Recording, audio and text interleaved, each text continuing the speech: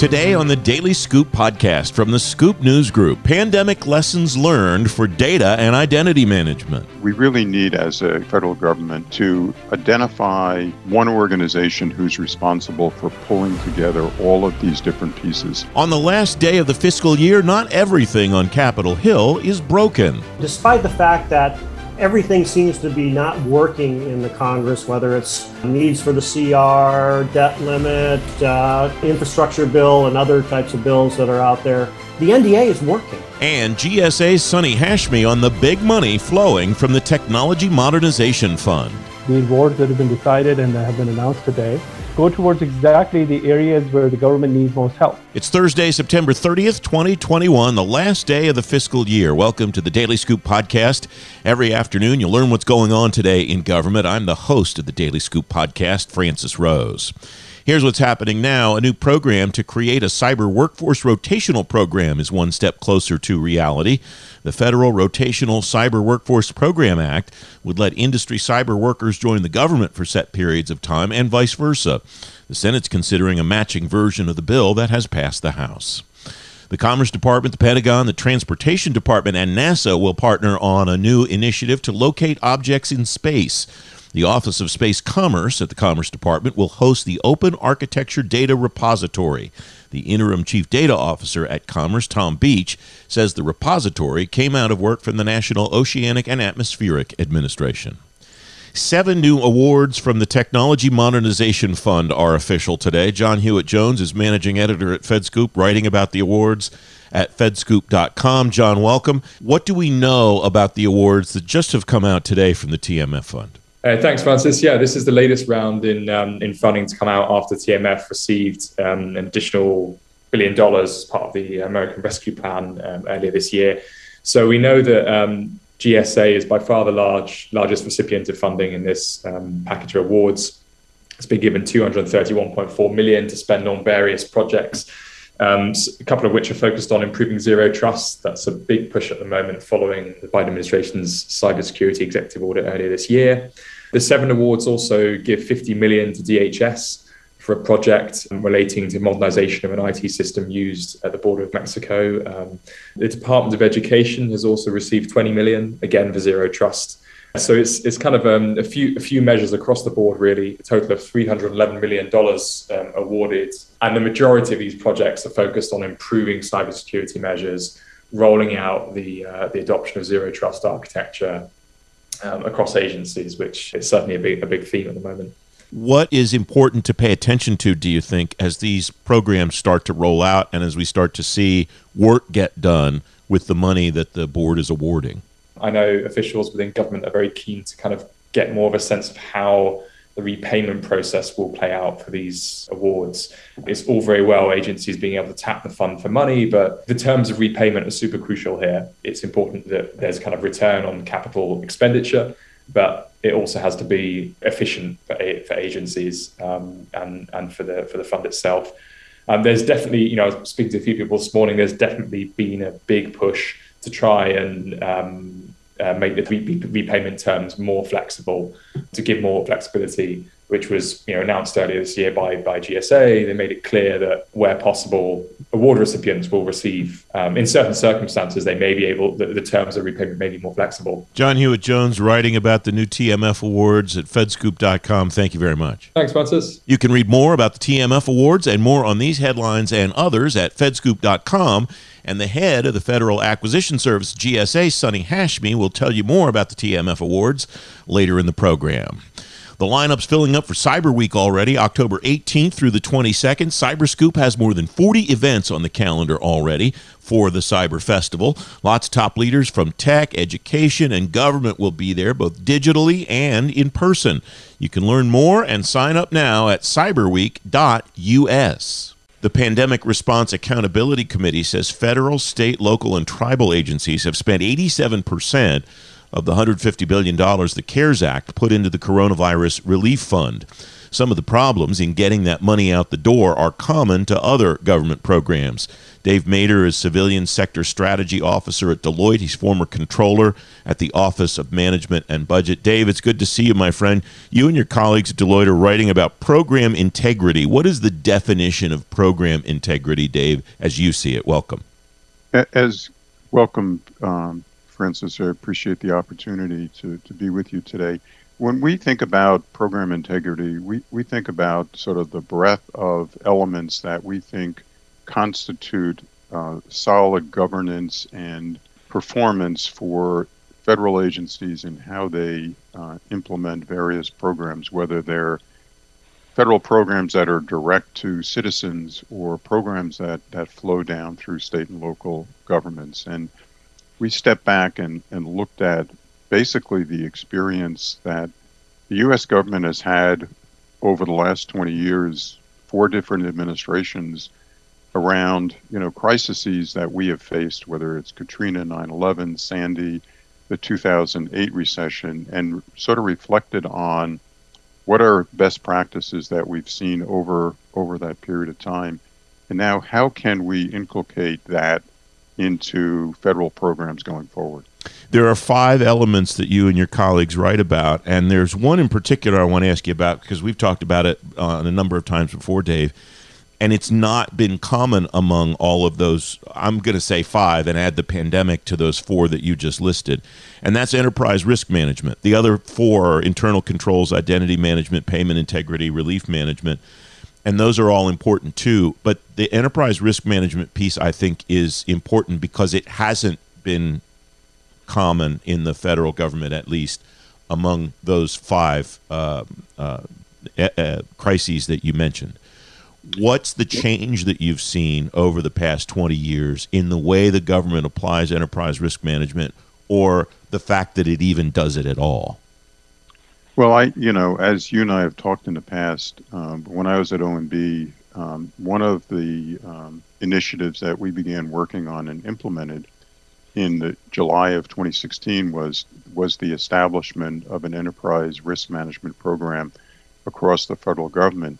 It's been 5 years now since the implementation of that requirement, and through now 3 administrations, which I think is really positive, in that 3 administrations have seen the benefit and the merits of the federal government having a structured program so that agencies actually can address risks, whether it's a risk with regard to IT security, but in this case, in the case of the pandemic and the observations of the PRAC and GAO, it's what are the risks that are inherent in these relief programs, whether it's direct payments, whether it's grants, whether it's loans, whether it's unemployment insurance. So we've seen agencies in the last year, since the pandemic relief programs have been put in place, actually use their risk structure and their risk protocols to help agencies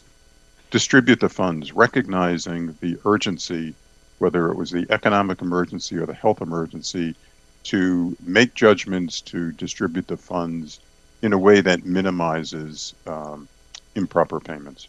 Are agencies using enterprise risk management frameworks in the way that you intended when you started that effort, Dave? And where they're not, are there common themes among where they're going wrong?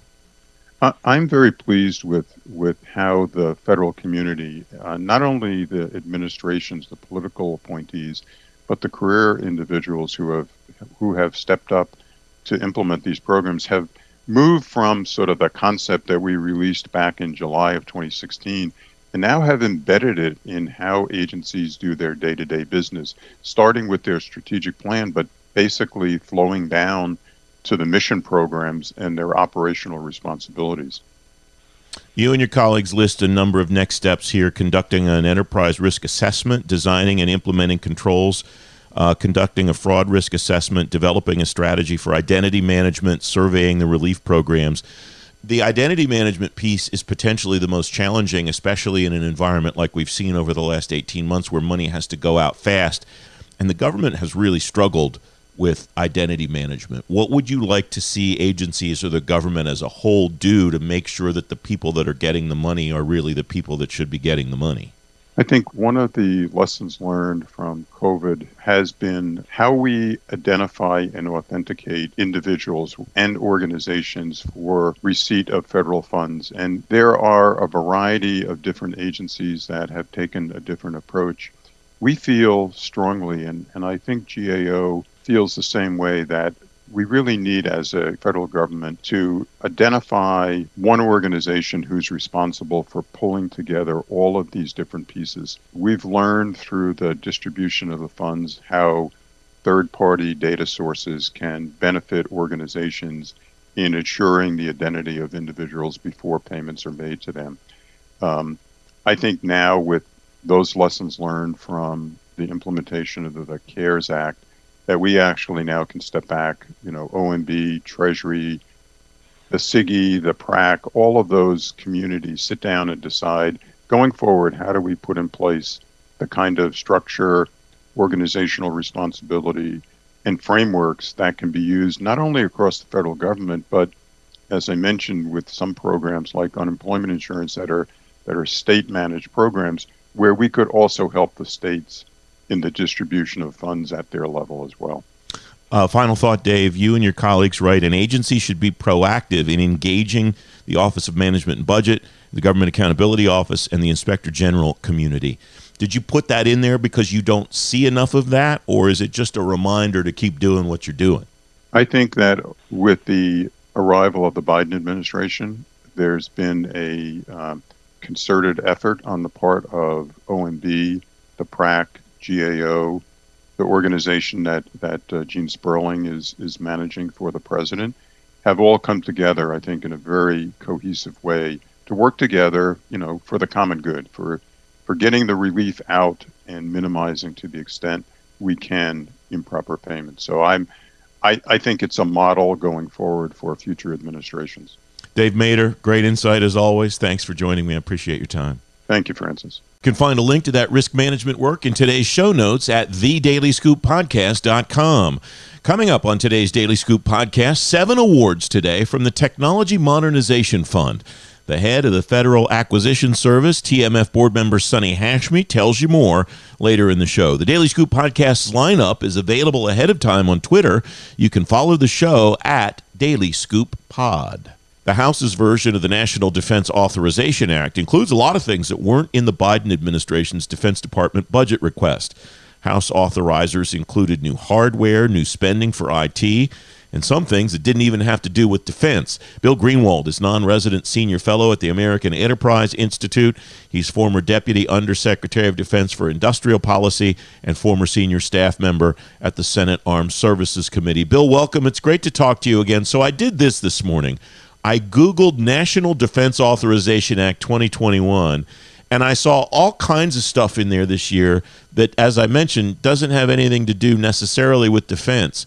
Is that peculiar to this year, or is this something that we see every year and I just hadn't paid attention? Bill, welcome. Happy to be here, and thanks for inviting me on the show. Yes, the NDAA always has so many different things on it. And really, that's an example of why it's so successful. This is how Congress works when the process is allowed to move forward and the regular order works. So this is Congress rolling up its shirt sleeve and legislating on what it feels is important. Your former body is still acting on its NDAA for 2022. House has passed its version, as I mentioned. What stands out to you in what each body will likely wind up approving? What's significant in your view about this year's bills? The significance is in that they've increased the top line. They are looking at adding women to the selective service system and being eligible for the draft. There are a lot of number of provisions on sexual assault and reform of the uniform military justice system. But there's also equally the things that are not in there. the House went through a number of amendments on the floor that really showed how bipartisan the support is for this bill. In other words, and there were a number of progressive amendments to take funding away, to not fund nuclear, to not conduct operations in Iraq and Yemen, which all failed. And so there is this collective bipartisanship that is working in the House, and I presume will work in the Senate as well. I think that's what surprised me the most about this year. This was supposed to be the year that funding was going to go down, all these things were going to happen, and none of it happened, at least on the House side. And I certainly don't see any indication that things are going to change in the Senate. No, absolutely. And so despite the fact that everything seems to be not working in the Congress, whether it's needs for the CR, debt limit, infrastructure bill, and other types of bills that are out there, the NDA is working. And it is working exactly the way Congress has intended and has worked for the last 61 years on the defense authorization bill. And I think that's something for all the members to be proud of. The thing I'm afraid of is that's working too well, that something's got to go wrong in the next couple of months. Right. We're going to jinx it by talking about how great it's going. And thank you for confirming my number. I thought that this was going to be 62 years in a row if everything goes according to schedule. I'm just quoting Congressman Smith in his latest press release, so I'm hoping that's right. Yeah. Oh, I have a hard time imagining that the chairman of the House would get the number wrong. So I think I think we can be confident in moving forward on that number. What do we know, if anything, yet about a timeline for the Senate side on the NDAA bill? I keep hearing that they're going to try to bring this up as early as they can. Obviously, the debt limit is going to be problematic, but I can also see that they can actually bring both of them up and work that in the next week or so. They are going off on recess on Columbus Day. I think they'd like to be finished, but that they may not be, depending upon the amendments go. They'll conference more than likely all the way through Thanksgiving and bring the bill up more than likely in December before the Christmas recess. And that's, I think, where we'll see a successful passage. That fits the timeline that we've seen the last couple of years. Probably tighter than people in the Pentagon would like, but it's not. It's certainly no comparison to the budget process and how far off track that is. I mean, it appears we're getting a CR today. It's going to take the government through the beginning of December, and we have no idea what happens after that. It sounds like at least we have an idea of what will happen and the cadence, the pacing of it for the NDAA. Yeah, the key thing with the NDAA is if they decide to wait for the appropriations bill and then adjust their numbers to that. And that could actually tie it to the appropriators. And frankly, if they do that, they may not get a bill till February, March, or so on. I expect that they will decouple the bills and try to pass the authorization bill first. And the numbers won't be right, but that's okay. You wrote recently about the budgeting process and how broken it is and potential solutions to fix it. What in that applies to the process that we're looking at right now, Bill? Well, the key thing is the need for budget flexibility. And unfortunately, the authorizers can try to put in as much budget flexibility and ideas as they can, but it's really up to the appropriators to really validate that. And so far, the appropriators have not been willing to give up and allow the department really any flexibility. And so that essentially creates a time problem in which to start anything new takes about 3 years to get through the process. And you can't buy AI or information technology like that. Bill Greenwalt, great to have you on as always. Thanks very much, my friend. Thanks. Appreciate it. You can read more about the NDAA in today's show notes at thedailyscooppodcast.com. I'm Francis Rose, the host of the Daily Scoop podcast. Coming on Friday's program, new technology for the intelligence community. The Chief Information Officer of the IC, Michael Waschel, is here. That Daily Scoop podcast debuts Friday afternoon at fedscoop.com and wherever you get your shows. As you learned earlier in the program, 7 new awards from the Technology Modernization Fund are official today. Sonny Hashmi is the Commissioner of the Federal Acquisition Service at the General Services Administration. He is former CIO at the agency, too, and he's a 2021 FedScoop 50 selection in the Golden Gov category. Sonny, welcome. These awards mean what in the grander scheme of technology modernization across government? Thanks for coming on, Sonny. Thank you, Francis, for having me on. Thanks for the question. We're very, very excited about this new future of the Technology Modernization Fund. It's obvious over the last many years that modernizing government technology is a focus for all administrations over the last many years. We know the value that the right investments in technology can lead, and we also know the need. Not only do agencies have a continual need to develop better digital services to render better services and support to the citizens that expect it. But the last couple of years have shown what the vital role technology plays in continuing the mission of the government. And so, we are very, very excited of the commitment that Congress has shown in additional investments and continued investments in the Technology Modernization Fund. Of most importance is how quickly both the OMB, GSA, and other parts of the federal government have come together to build a process and analysis capability to really make sure that the investments are going towards a greater need. So as you will see in the coming days, the awards that have been decided and have been announced today go towards exactly the areas where the government needs most help in advancing zero trust in agencies to combat many emerging threats in the cybersecurity landscape, but as well as investing in shared services where government can come together, pool its buying power, and actually drive better results for the American people than agencies can do by themselves. And so this is just the tip of the iceberg. We have more work pending. As you know, that we have the Technology Modernization Fund, PMO, as well as the board is considering many additional proposals that have come to the table. And over time, we're excited to announce many additional exciting projects that are going to be embarked upon.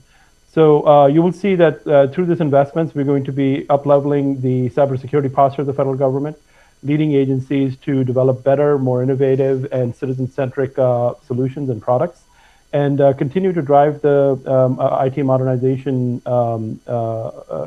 progress across the federal government. I'm very, very excited about that progress. My colleague John Hewitt-Jones writes on fedscoop.com this afternoon, $311 million in total to agencies for these projects. And he writes, the board did not reveal the repayment terms for each project. What do we know, if anything, yet? What can you say about what the repayment terms will be? This is something that has become very attractive to agencies now because of the repayment flexibility that exists today. Absolutely. And as we announced a few months ago, our focus as we move forward with the TMF is going to be to find the right balance between creating value, business value for the American people, and making sure that the fund stays solvent. And there are many paths to making that happen. Previously, some of the very strict repayment terms hindered agencies' interest in leveraging this investment to drive modernization. As we know that not all investments lead to cost savings. In fact, some investments are necessary for improving the cybersecurity posture for agency operations. Others lead to better citizen outcomes. And so the board has developed a very comprehensive set of new methods to identify where investments are necessary, even if full repayment is not the only priority in that particular investment. So while I can't speak to individual agreements for each of one of these investments, you will see that as we move forward, it's going to be a balanced approach where we need to balance the benefits that are being generated through these investments against the need to keep the fund solvent. And this is exactly in line with how private sector invests in innovation, whether it's VC firms or whether others. When they invest in innovation, it's not just to recoup dollar per dollar the investment back, but it's also to create new value, new companies, new ideas, and take them forward.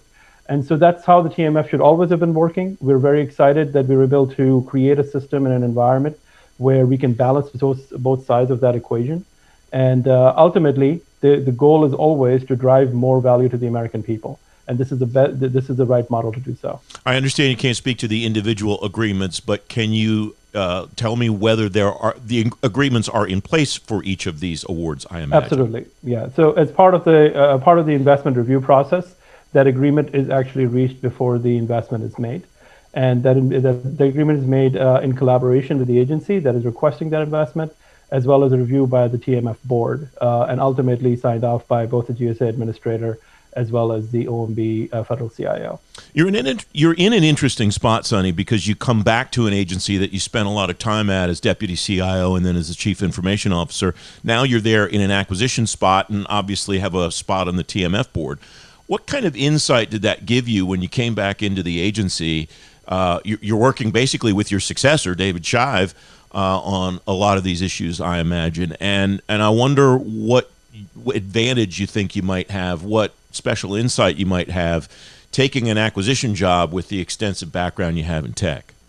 Absolutely. And I'm glad you asked that question. I think too often people think of acquisition as a giant that lives on a hillside and it does its own thing. And it's not, and it shouldn't be, right? Acquisition, smart acquisition, modern acquisition is at the heart of mission delivery. And so much of mission delivery today relies on technology, smart technology investments. And so I do believe that, we need to start thinking differently about modern incremental strategies that allow agencies ultimately to deliver on mission outcomes, right? That's what acquisition's goal is. It's not just to sign a contract or go through a cycle and survive protests. It's to really deliver outcomes that agencies need to drive. And so, when you live your entire life and your career in technology, you do develop a sense of the investments we make, the efforts that we embark on, ultimately need to drive mission value. And that's the same kind of sense that I continue to bring into my role now. The second part of that is also that acquisition today, modern acquisition, is so reliant on data that it's not a paperwork problem anymore. People think that acquisition is people trading paper with each other, reviewing proposals and so forth. And what it actually is to really understand markets, really understand solutions that exist and connecting the dots between market solutions and business outcomes that agencies are trying to drive. And that relies on data. We are so dependent on not just technology systems and that automate processes, but also the data that we collect along the way to make smart investments, in our efforts and resources, to reach out to the right communities, to lift up small businesses that historically have not had opportunity to work with the federal government, and to identify new and emerging opportunities and threats that government has to get in front of. All of that requires us to collect data, analyze it, and then ultimately use that data to drive better outcomes. And so I'm very excited about this role because while it's an acquisition role, and I have the benefit of working with the best acquisition shop in the entire federal government, I have no hesitation in saying that, who understand both the regulations, the rules, the opportunities and the gaps in the environment. We have an opportunity now to really think about this whole environment from the ground up, with data being the cornerstone on how decisions get made. Imagine a buyer having access to real-time data on pricing, on risk, on alternatives, on markets, and a seller, a vendor, having real-time access to how their pricing compares to their competitors' pricing, how their solution stacks up against other solutions in the marketplace, and how they can differentiate. That's the environment we want to create. And so I do believe that I bring some capability in that space. I have a team that is again, the best acquisition team in the federal government. And together we can actually achieve that kind of step function improvement in this entire process. So I'm very excited to be here. And for the first time, it's the direct line between the work that we do and the mission that we support is so clear. The impact that FAS creates is unlike any other part of the federal government, that I'm very, very proud to be part of this organization. And I'm excited to see what the next many years will bring. All right, I'd be derelict in my duties if I didn't ask you before you go about Polaris and OASIS, the follow-on to OASIS, the Services MAC. What's happening with both of those quickly, Sonny? Absolutely. So with Services MAC, what we've learned is that the current OASIS program has been very successful. It's successful in driving great mission outcomes for agencies, as well as it's been successful for many vendors in the private sector who have been part of that program. We want to build on that success and expand it. Some of the areas that we want to bring innovation into that space, we realize that the services space is growing at unprecedented value. Government agencies need access to expertise and innovation like they've never had to before. And so we want to expand in a much more innovative way how government can access those services, but most importantly, how we can actually expand opportunity for businesses that were not part of the prior regime. So we want to be innovative in many different ways by taking the price competition conversation away from the contract level to the task order level. We believe that it will open up new opportunities for companies that were not able to participate before. Similarly, we want to create an environment where there's different pools of expertise, both for large businesses as well as small and specialized businesses, so that agencies can make those decisions at the task order level. If something it can be set aside for small businesses, they should have the same ability to do so in one contract vehicle, that otherwise they will have to kind of shop between different contract vehicles. We also believe that will reduce the burden on the private sector. Previously, private sector companies have had a significant amount of effort to go on multiple contracts, to maintain those contracts, to be able to decide which ones are worth their effort in BD dollars. We want to reduce that burden. Once you get on the Services MAC, you should have the ability to play in all the pools that you're eligible to play in. If you're a small business, you can play for small business dollars as well as full and open dollars. So we believe that the new strategy will reduce the burden for the private sector, open up more opportunity for more players, and have continuous ability to come on board with the vehicle instead of having been locked out for 5 years or 10 years. As soon as you become eligible based on the evaluation criteria, you can get on board. And so all those things will lead to, I think, a much more thriving marketplace. Change is hard. We want to make sure that we communicate along the way. We partner with the industry along the way. We'll have a lot of industry days. We'll work very closely with our agency partners as well. But very excited about some of the innovation that's going to be baked into the Services MAC, and we'll share more details as time goes on. Sunny, I appreciate you joining me today. Thanks very much. It's great to see you. Thank you, Francis. Great to be here. You can read more on the TMF Awards and all of the topics that Sunny talked about in today's show notes at thedailyscooppodcast.com. The Daily Scoop podcast is available on all the podcast platforms. If you've already rated the show on your platform of choice, thank you for doing so. High ratings and good reviews of the show help more people find it. The Daily Scoop podcast is a production of the Scoop News Group in Washington, D.C. James Mahoney helps me put the show together every day. The entire Scoop News Group team contributes. The CIO of the intelligence community, Michael Waschel, is on the Friday edition of the Daily Scoop podcast. Until then, I'm the host, Francis Rose. Thanks for listening.